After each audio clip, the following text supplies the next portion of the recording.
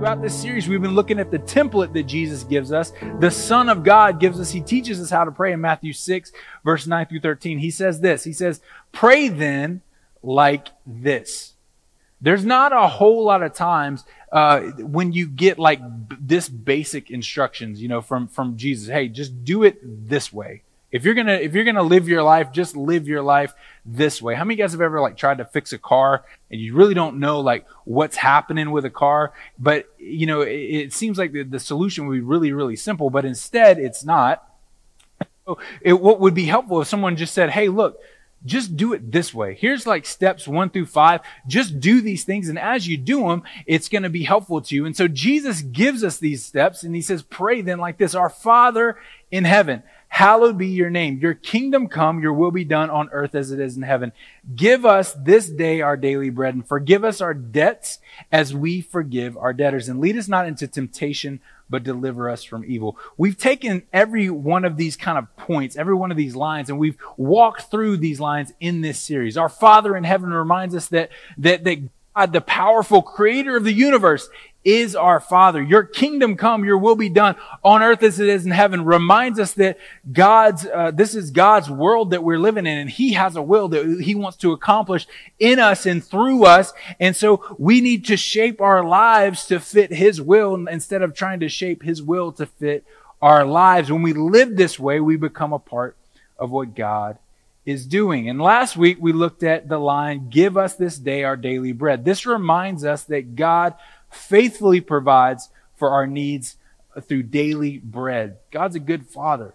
He loves his children. God loves you. He wants to provide for you. He wants to be there for you. You don't need to be anxious or fearful that you won't have enough to meet your needs, because you can go to God and say, God, I need daily bread for today. I need like just help today. I need sustenance today. I need provision.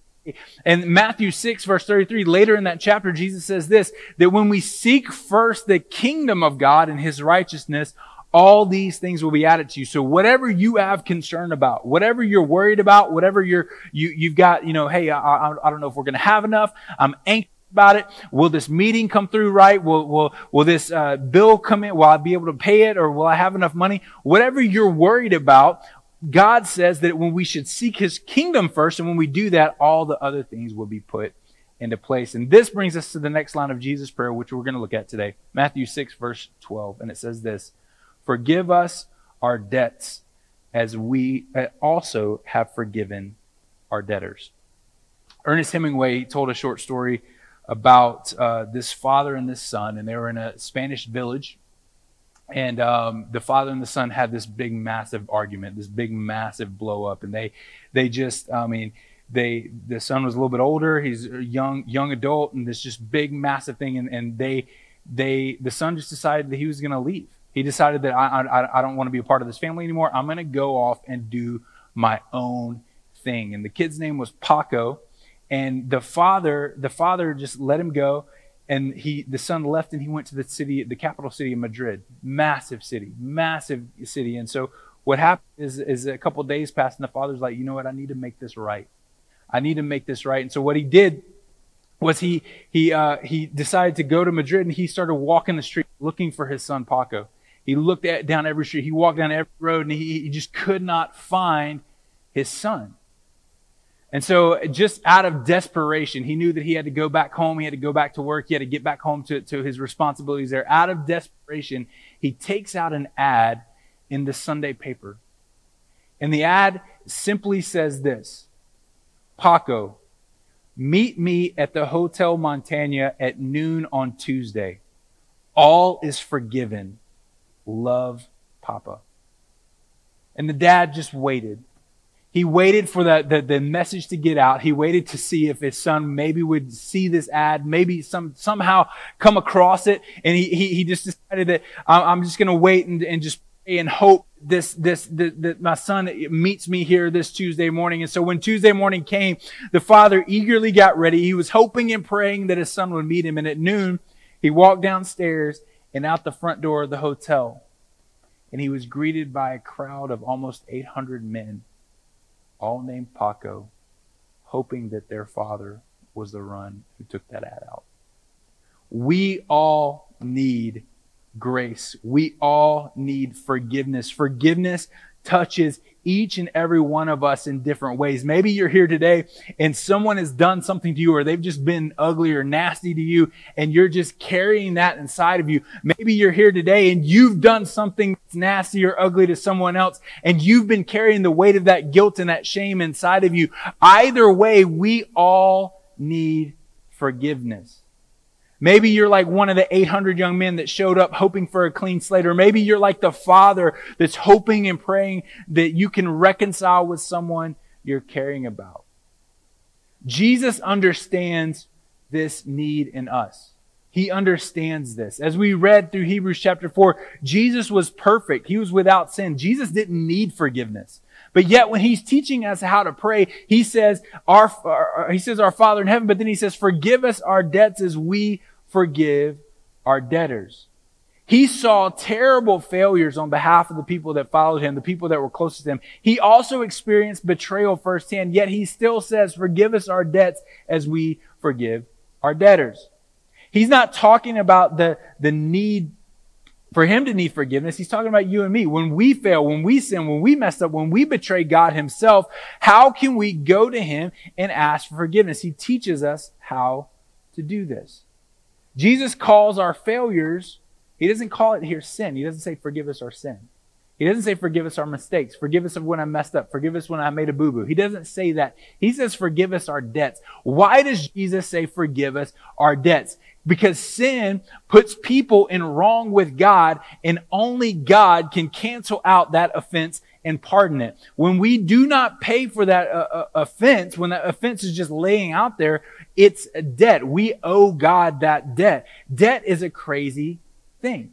It's a crazy, crazy thing. And whenever you feel like someone owes you something, like you like really, really feel bad. I do websites, and I was doing a website. This was probably 15 years ago. One of my friends lived in Austin, Texas at the time. And if you know anything about Austin, Texas, there's a really cool like singer-songwriter scene.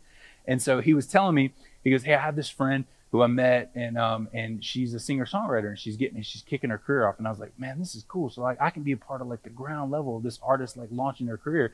She's, will you do a website for us? I said, absolutely.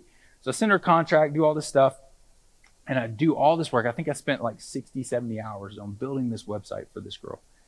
And I get to the very, very end where I'm asking for payment for the project, and she disappears. I've got hours and hours of work. And I mean, I'm a dad at this time, so I don't like going to work and not getting paid for it. Like I want to actually like get paid for it. If I'm going to be away from my kids, I want to get paid for it. And I got hours of work invested in this, and this girl's just ghosting us. And so like I try to call her, I try to email her, my friend tries to call her, my friend tries to email her, and nothing. This girl is nothing. And I can tell you, inside of me, desire for justice. I mean, I was livid. Have you ever been like that? Have you ever been like that? Have you ever found yourself in a situation where someone owed you something? And justice requires that debt be paid. And we desire justice. We want to have everything made right. Well, Jesus calls our sins, Jesus calls the mistakes that we make, not only to God, but to each other. He calls those debt. And justice demands that debts be paid. Romans 6:23 tells us this, and we're going to be a lot in Romans 6, so if you want to just flip over to Romans 6, we'll be there the rest of the day today.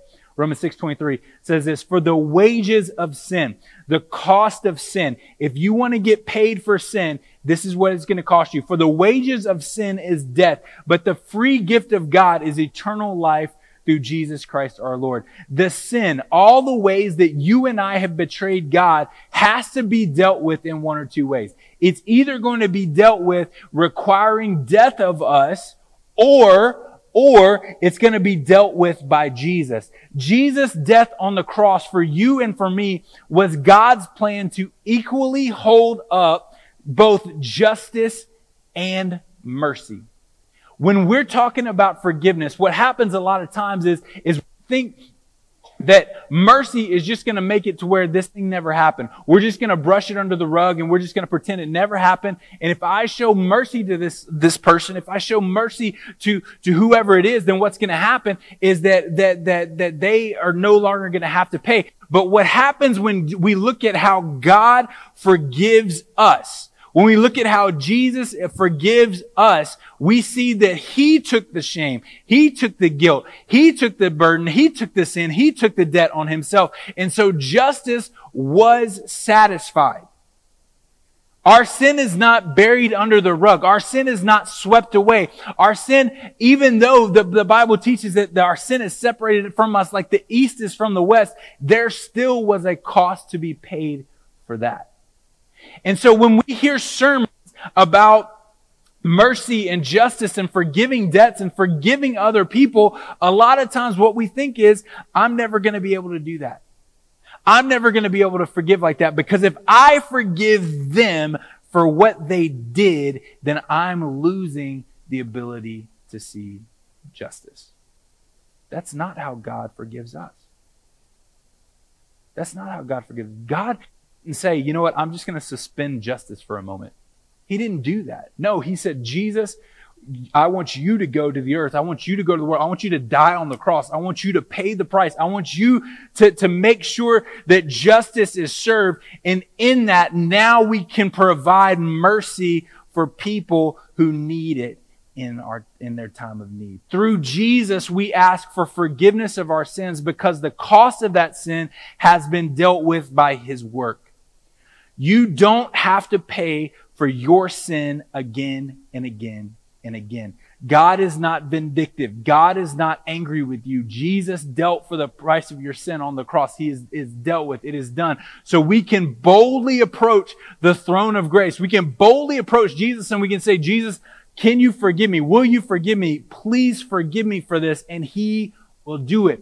And the thing is that it's already been done. You don't have to walk across hot coals. You don't have to crawl across the desert. You don't have to do any of these things. You don't have to pray a 1,000 different prayers. All you can say is, God, please forgive me, and He will do it because Jesus has already paid the price. He's the one roaming the streets saying, son, all is forgiven. Come home. God is not asking more payment from you. God wants a relationship with you. Jesus qualifies this request for forgiveness. Jesus qualifies this request for forgiveness, though, in Matthew 6, verse 12. He says this, forgive us our debts. Then He says, as we also have forgiven our debtors. Forgive us our debts. God, forgive me. Forgive me of all that I've done wrong. Forgive me of all my mistakes. Forgive me of all my past. Forgive me of all my sin. Forgive me all the times I betrayed you. God, forgive me for that. As we also have forgiven our debtors. We have no right, based on what Jesus is saying here, we have no right to seek forgiveness for our own sin if we are withholding forgiveness from other people. There's the old saying, unforgiveness is like drinking poison and expecting the other person to die. If you're holding on to unforgiveness, if you're holding on to bitterness, if you're holding on to anger, if you're holding on to that thing and you don't want to let that other person be forgiven, you don't want to give them forgiveness like you've received from Jesus, it's like drinking poison and expecting the person to die. You may be like holding like every day this is coming up in your mind. I've been through things before where I've been betrayed in the past, and it's almost like, I don't know if you've been through this, but it's almost like every day there's something that's coming to my mind. That betrayal is coming to my mind, and it's living like right in the front of my mind. Every conversation makes me think about it. I'm laying in bed and doing that, thinking about it. I'm driving to work, like replaying conversations in my head of like, man, I should have said this. You know, if I said that, you guys never done that? Is that just me? I'm the only, everybody does that? Yeah.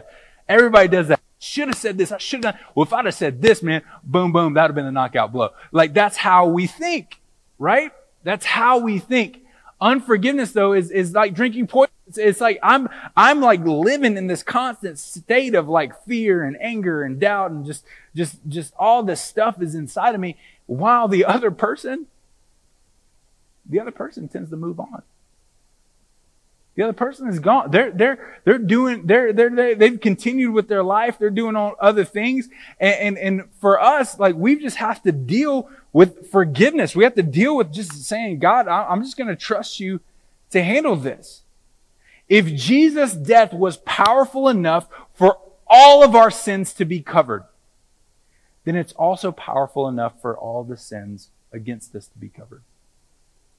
Romans 6 verse 10 says this, for the death, he died. He died to sin. And it says this, once for all. But the life he lives to God. Jesus died once for all. When I maintain unforgiveness in my heart, I'm actually minimizing the redemptive work of God.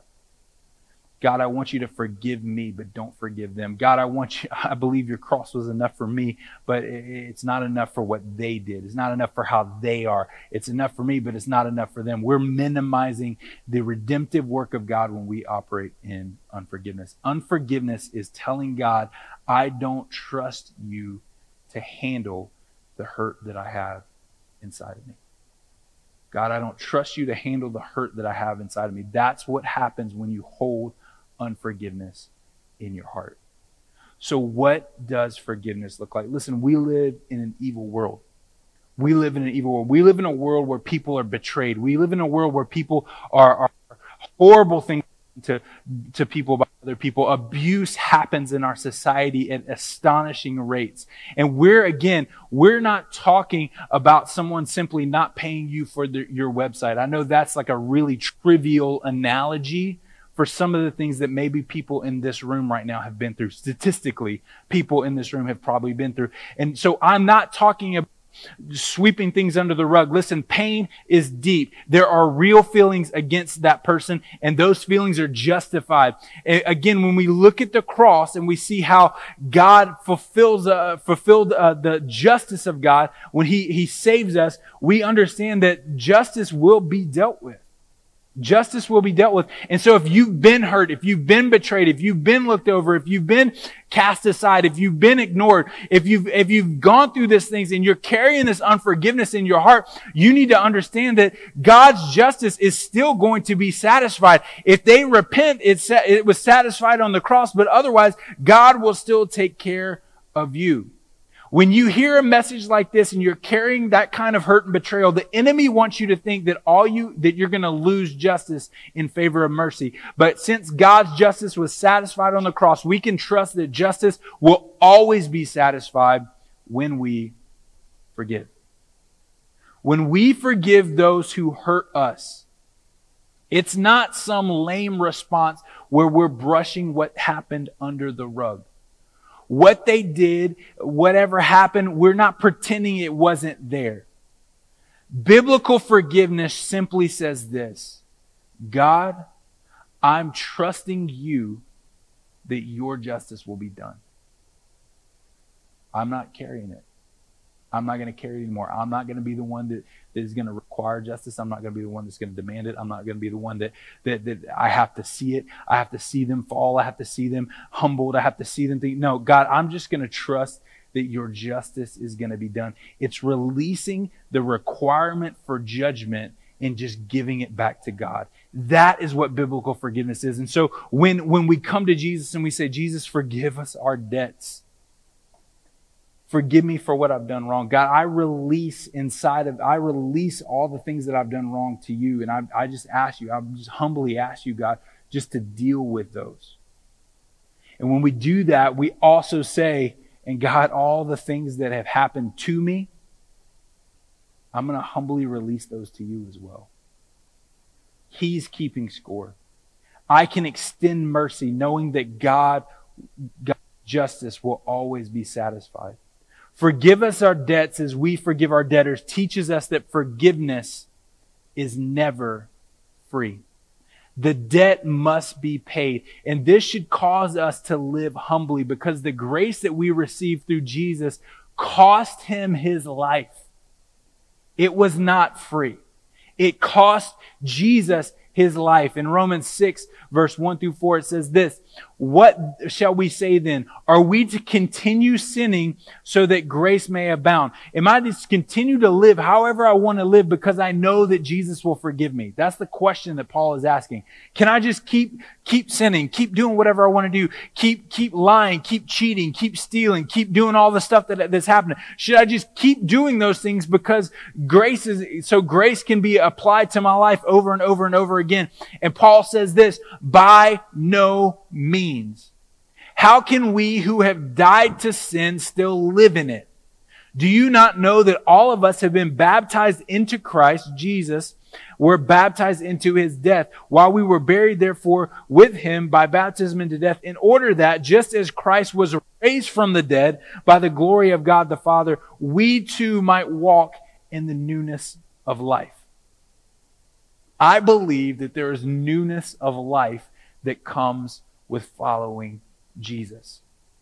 We can all experience it. You may be carrying hurt from your childhood. You may have a father that ignored you. You may have a mother that mistreated you. You may have a spouse that walked out on you. You may have a child rebel against your love. Maybe you were fired from a job without cause. Maybe your best friend betrayed you. Whatever it is, we can have newness of life in Jesus. We can have a new life, a new start. In any case, the death of Jesus was enough to cover your sins and the sin that was done against you. You don't have to carry it anymore.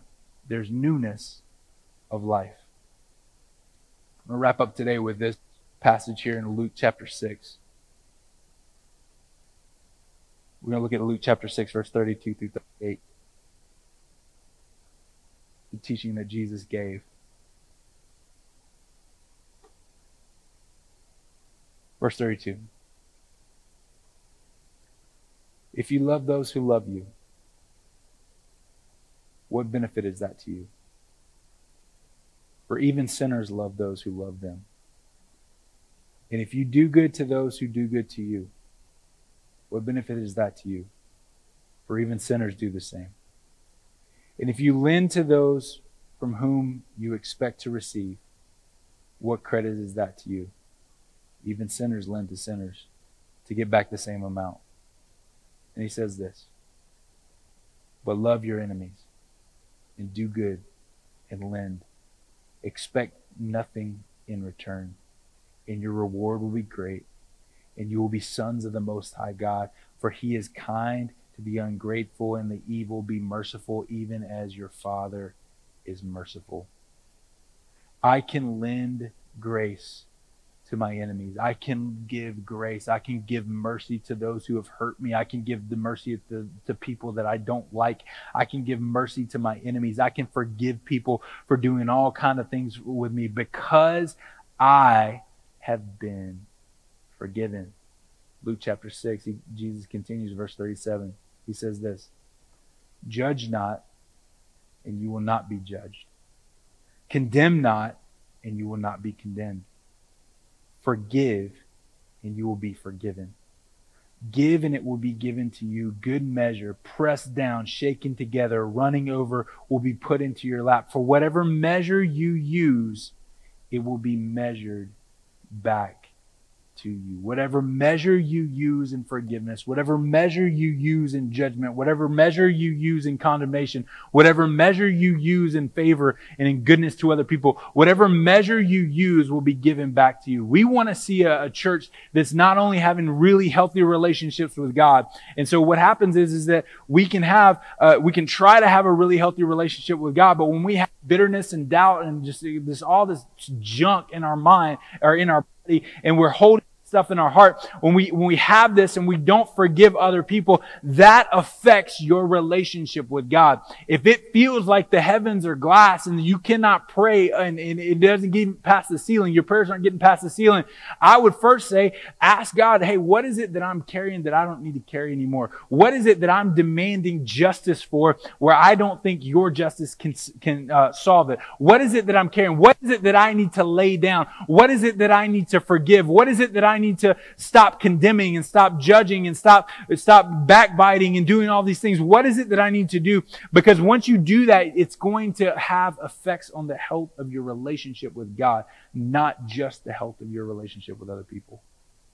Forgive and you will be forgiven in Luke 6:37.